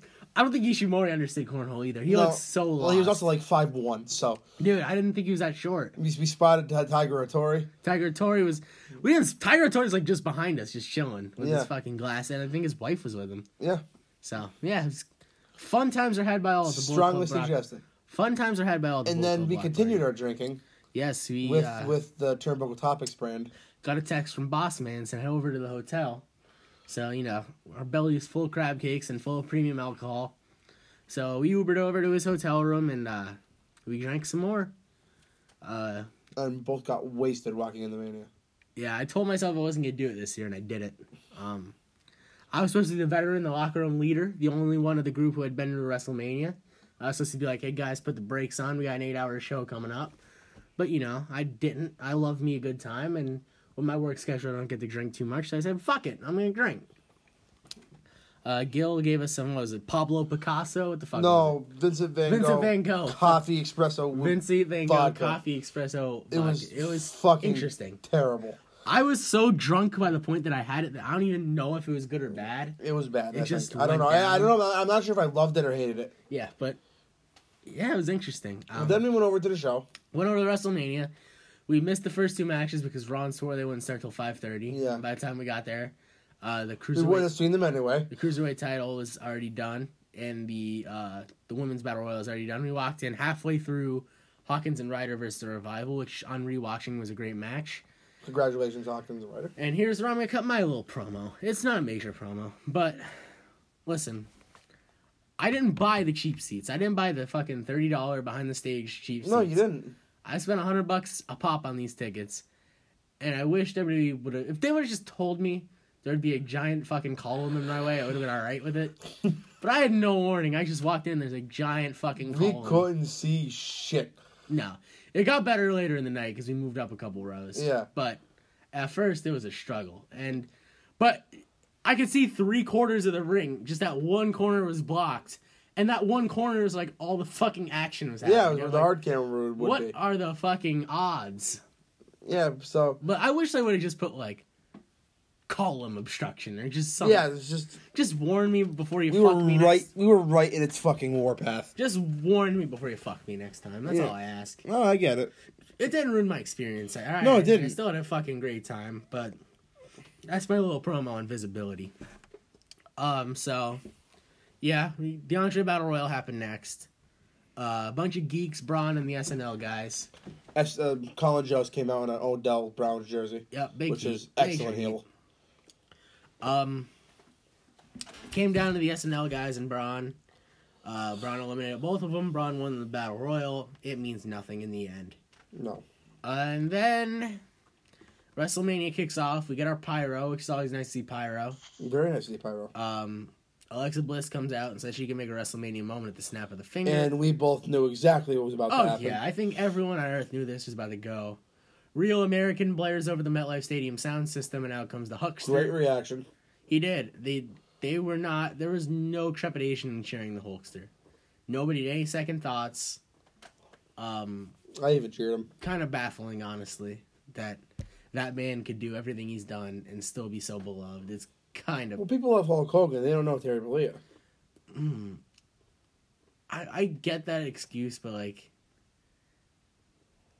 say Chris Benoit lived and somehow he escaped jail time, which would be like, Complete well, that was different situation. It is, but it's not at the same time. Like, they're both horrible people. Yeah, well, this is not worth talking about it.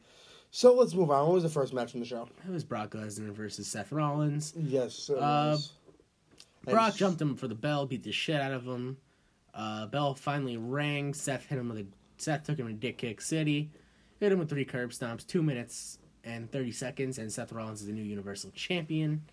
In hindsight, this is the right call going on first because they put this on right before the main event, or pretty much any time in the second half of the show. It would have died a death because the show was so long. So putting in the opener was the right spot. Surprised to beat Brock like that, especially with the news that he's sticking around a little longer. But They had to get that belt off him somehow. they did, but I'm surprised it was that dominant of a fashion. Crowd was very hot for Seth. I guess they kind of protected him because he got kicked in the dick before he got stomped. Yeah. So, whatever. Seth is champ. All is well in the world. Moving on. Randy Orton and AJ Styles. They had a great match, but if you were in one unlucky section of the stadium, you didn't get to see shit because there's a bright gold light in your face. Thankfully, that didn't affect us.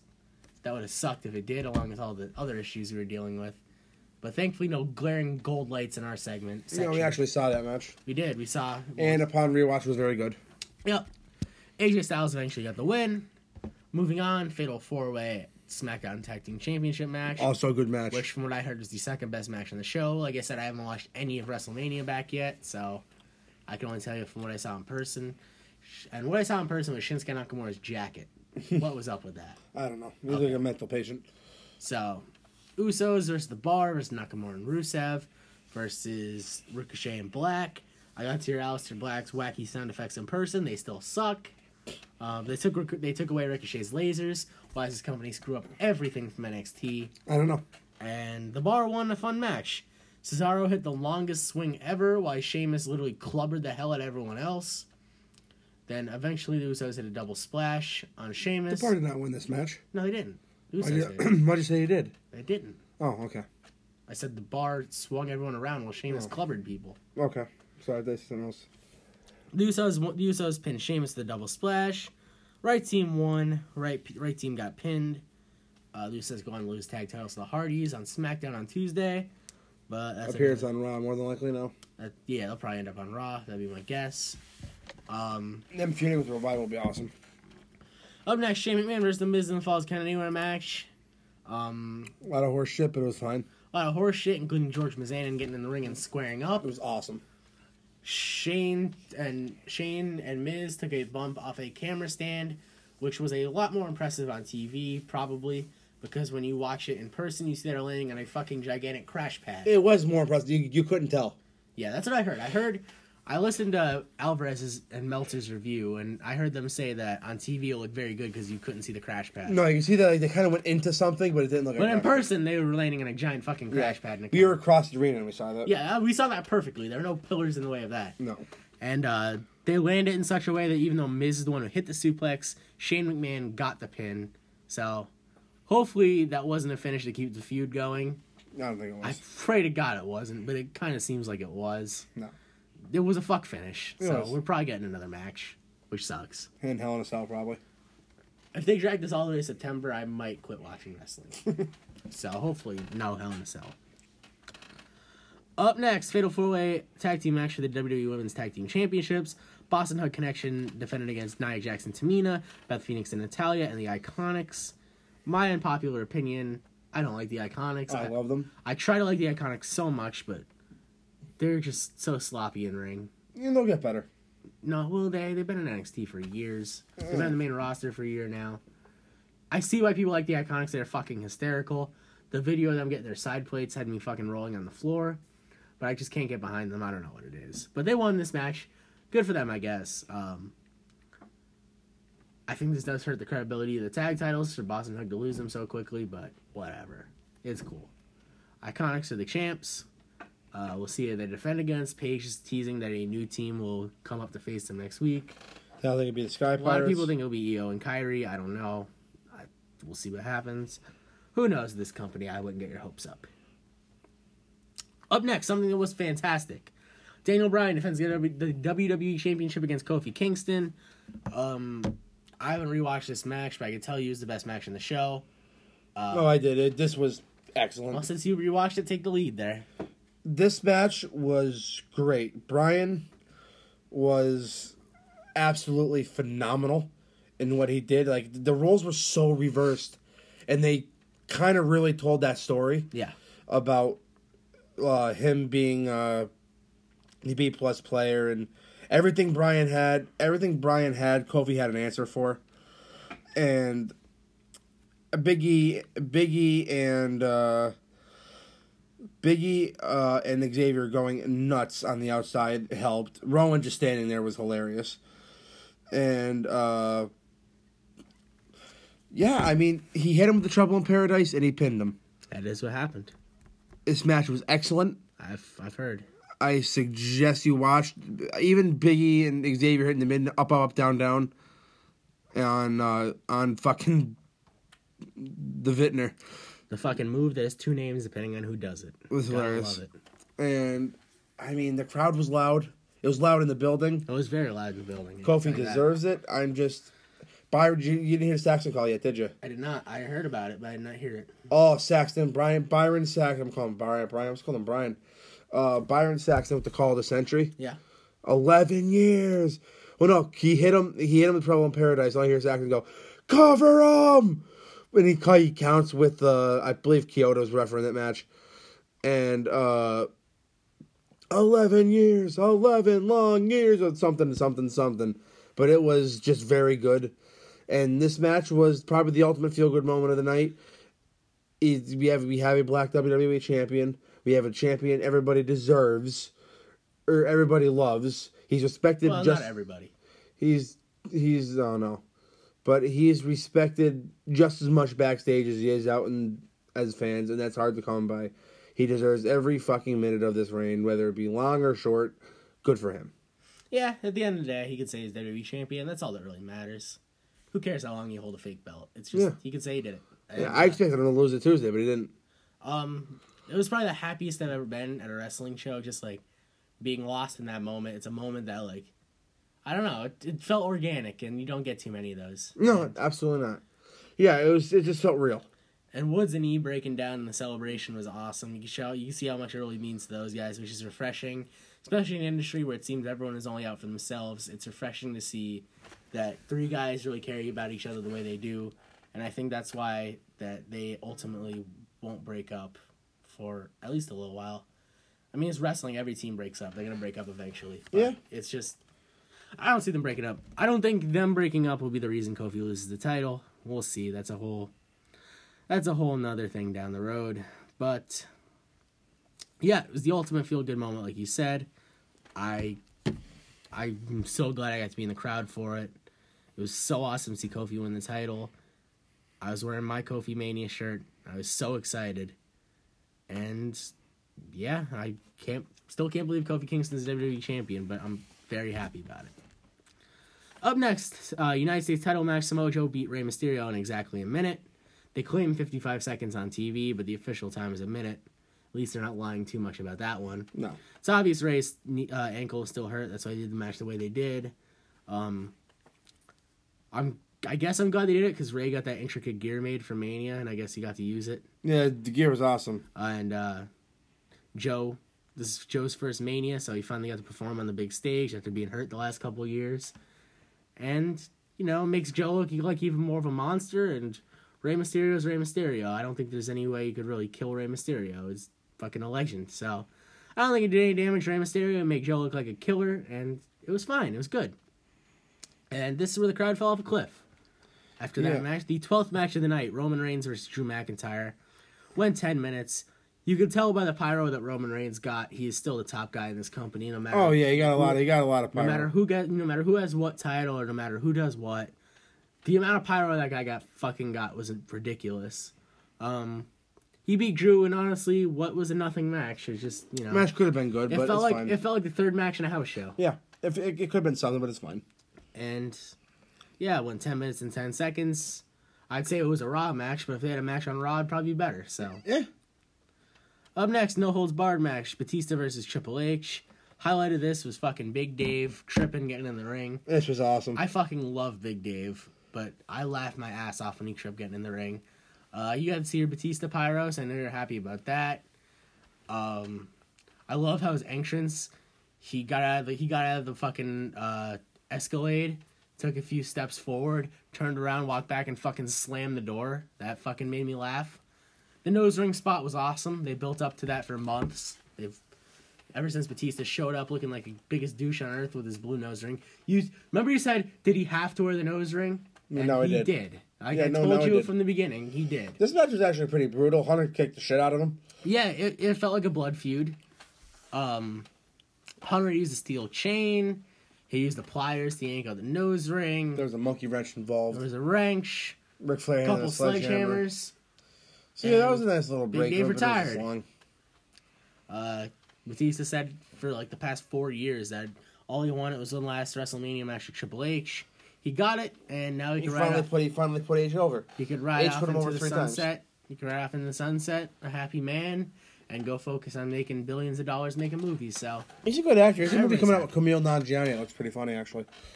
Yeah, Big Dave is a good guy. So good for him. I'm happy for him. So what was next? Baron Corbin versus Kurt Angle in Kurt Angle's farewell match. Went 6 minutes and 5 seconds. Kurt was basically in control most of the match. Went for a moonsault, missed it. Corbin had the end of days. Corbin beat him. Kurt said thank you to everybody. He wanted to hear those 2 words that made him famous. Everyone chanted, "You suck." He rode off into the sunset, and hell of a career by Mr. Angle. Great entrance. He went down on his back the right way, and I'm happy it ended like this. Intercontinental title match. Bobby Lashley with Leo Rush took on the Demon King Finn Balor. Went 4 minutes and 5 seconds. This match was fucking odd because Finn Balor powerbombed Bobby Lashley. Yeah, I didn't even think that was possible for him. And then Balor had the coup de grace. 1, 2, 3. Second shortest match in the show besides Mysterio and Joe's 1 minute encounter. The Demon wasn't going to lose, especially not to Bobby. And Finn Balor is now a 2-time Intercontinental Champion. 2-time! And hopefully this run goes better than the first. Main event before the main event, Alexa Bliss comes out to announce the disputed attendance of 82,265. Probably is exaggerated, but wasn't exaggerated by that much. I'd say there was at least 75,000 in the building. But they always tend to add 5 or 10,000, and that's all right. And so they do. Everyone makes a big deal out of it and tries to defend the attendance or argue about the attendance. Who cares? It was sold out legitimately. There were a lot of people in there. Whether it was 75,000 or 82,000, who cares? It was still a success. Oh, yes. The main event, triple threat match for both the Raw Women's and SmackDown Women's title. Becky Lynch taking on Ronda Rousey and Charlotte Flair. Becky won. Charlotte had to deal with the Japanese table. Becky won on what was a kind of botched finish. Ronda's shoulder wasn't down. Ref countered anyway. He got fined.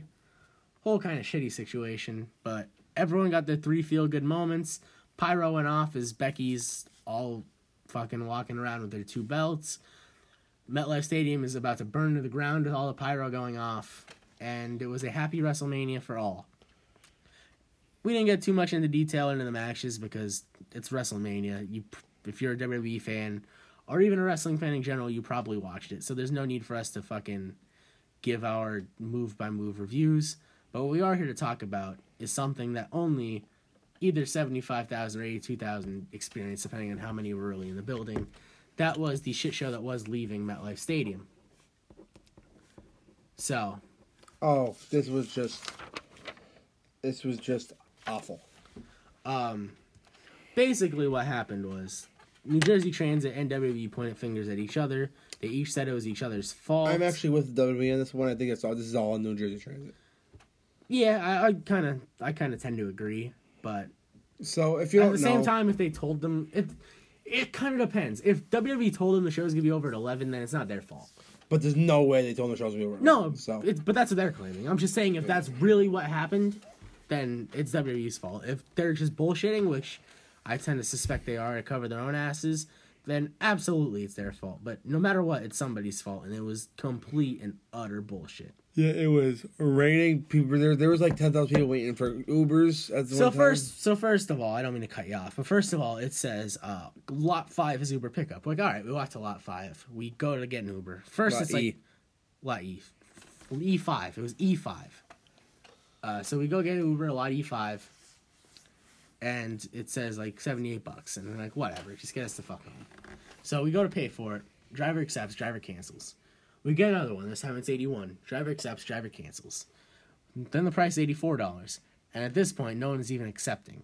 So we're like, all right, fuck it. Let's just go wait for the train. We get in line for the train, and I tell you what, let's just go with 80,000 just for the sake of making the match. It felt like it. Let's just go to you don't even know where I'm going with this. Let's just say 80,000. Oh, was it never? There's 80,000 people outside. Hell no. That's ridiculous. Let's just say 80,000 for the sake of making this math easy. If there are 80,000 people in the stadium, at least 30,000 of them were waiting for this train. At least almost half were waiting for this fucking train. And there was like one train for all these people. And to keep leaving and keep coming back because New Jersey Transit didn't want to pay their people overtime. So there was only one train. And it was ridiculous. And then we're staying in line for about 15 minutes before it starts pouring fucking rain. Oh yeah, it was absolutely terrible. And we're waiting in the pouring rain for 2 hours. At this point, we're soaked. Brian Zane's behind us saying to go get fucking the A train. And then eventually, I'm just like, let me just try an Uber one more time. So I try to get an Uber. I get one for like $90. At this point, I didn't even care. I just ordered it. It actually showed up. We got back to our hotel room at about 3 a.m. After that, because we got the food at 4, so we're definitely back at 3. Because the food we got picked up at 2:55. We got back at like quarter of. No, we got back at like 3. I can tell you what time we got picked up right now. Regardless, it was just a hell of a night. I had a great time, but that was just ridiculous. It was so long. It was so long in that rain. I have never in my life been wet for that long. It was just terrible. And we got picked up at 2:30. Got picked up at 2:30? Yeah, we were back at like 3. All right. And $84.13. Yeah, ridiculous. Look at all these canceled Uber trips I have. 1, 2. I had 3 people cancel on me. 4, 5, 6, 7, 8. I have 8 canceled Uber trips from that night. Yeah, it was ridiculous. That is ridiculous. Because they were canceling them and then just coming over and charging $200 to get you the way you Yeah, they were just. It was the most snakes. Fucked up thing I've ever seen. But the rain did not help. The rain didn't help at all. It seemed like we were wet just for a very long time. Speaking of being wet for a very long time, we want to tell you about something that can help with that. That would be our friends over at Blue Chew. Blue Chew is prescribed online and shipped straight to your door in a discreet package, so no in-person doctor visit and no waiting at the pharmacy, and best of all, no more awkwardness. Now you can increase your performance and get that extra confidence. Go to BlueChew.com. That's blue, like the color blue. Blue Chew brings you the first chewable, the same FDA-approved active ingredients that Viagra and Cialis has, so you know they work. You can take them anytime, day or night, even on a full stomach, And since they're chewable, they work up to twice as fast as a pill. So you can be ready whenever the opportunity arises. Now, this isn't just for guys who can't perform. It's for any guy who wants that extra function to enhance their performance in the bedroom. Oh, it is indeed, because I had some the other day on a full stomach, and I worked tremendously. Well, you always have a full stomach. Oh, fuck off. They're made in the USA, and since Blue Chew prepares and ships direct, it's cheaper than a pharmacy. Right now, we've got a special deal for our listeners. Visit BlueChew.com and get your first shipment free with our special promo code TURNBUCKLE. All you pay is the $5 shipping. I know you got $5 laying around, unless your hotel charges you twice and your bank account's negative $500. Oh, yes, that's rookie shit. But once again, that's BLUECHEW.com. Promo code TURNBUCKLE. Try it free. Just do it. It's the better, cheaper, and faster choice. And we want to thank them a whole lot for sponsoring this podcast. Nice. I was trying to give you a cue there, but yeah. So, getting home from WrestleMania sucked. It was awful. It was absolutely terrible. And at this point, we're starving, and it's 3 a.m, and there's nothing open except McDonald's. And my ass just got out of my wet clothes. And to tell you how wet my clothes were, when I got my clothes off, I just threw them in a pile because I'm like, fuck this. The next morning, they were still soaked. Yeah, mine were still wet. Mine were still wet when I got home yesterday. I was gonna say when I went to pack them Tuesday morning, still wet. When I dumped them in my hamper when I got home Tuesday afternoon, still wet. When I went to wash them this morning, still wet. Yeah, that was unbelievable. It was a scary pouring rain as well. And yeah, but we finally made it back, and I had a Big Mac at 4 a.m. That's another thing. Like I heard for years, like I've heard like my dad say, like I can't eat fast food past a certain hour; it really gets to you. And I always thought that was bullshit. I'm like, you know how many times I've been drunk and at Taco Bell like 2 a.m? But dude, I had this Big Mac at 4 a.m. I regret nothing. Felt like such shit. Yeah, I regret nothing though. I felt like such shit. So we got back at 4. Des had to be in Philly by 10:30. Yeah, and he made it. Somehow, by the grace of God, he made it. He was probably very tired. Oh God, yeah. But his WrestleMania journey ended, but ours didn't. Monday we went to Access. Great fucking time. Access was cool. Got to see a lot of memorabilia. Got to take a picture in front of the '90s neon entrance stage. Got to in the ring at WrestleMania 1. WrestleMania 1 ring. Got to see some live matches. I got to put my hand in Andre's hand. You did. Got to see Kyrie's elbow drop very close. Got to have some good mac and cheese. I had grilled cheese. That was delicious. And then we went to Raw. We got to see The Undertaker. Lars made his debut on the main roster. How long before he's just Lars? Oh, dude. He's probably next week. Yeah, I mean, that's fine with me, that one, actually. Sami Zayn made his return and cut his version of the pipe bomb promo. It was good, too. The main event went to shit, and fans started chanting AEW, playing with beach balls. Cesaro hopped in the crowd on 3 separate occasions to chase down these beach balls. Cesaro does not look like beach balls. And he does not look like beach balls. He doesn't like them either. He doesn't like beach balls, is what I meant to say. And then after that, we had to see Dean Ambrose's farewell. That was awesome. But yeah, anything else on the weekend? No, I had a great weekend. 10 for 10 would recommend. Absolutely. So we'll see you in Tampa next year. Oh yeah, we're going to Tampa. My dad's coming. I knew you were gonna say that. I knew one weekend will win you over. But just to compare, I hyped up WrestleMania weekend a lot, and it just wasn't the same this year, man. Like New Orleans, the whole city was taken over by wrestling fans, and I guess it's because New Orleans, by comparison to New York City, is like a small city. Like New York City is so big that it just physically can't get taken over by wrestling fans. That being said, I still had a great time. Yeah, it was a great time. I mean, I saw shows and wrestlers I never thought I'd see. Yeah. And I owe that all to that weekend, and I'll see everybody in Tampa. Absolutely. So we'll be right back with the Kane Fact of the Week, and we will get the hell out of here.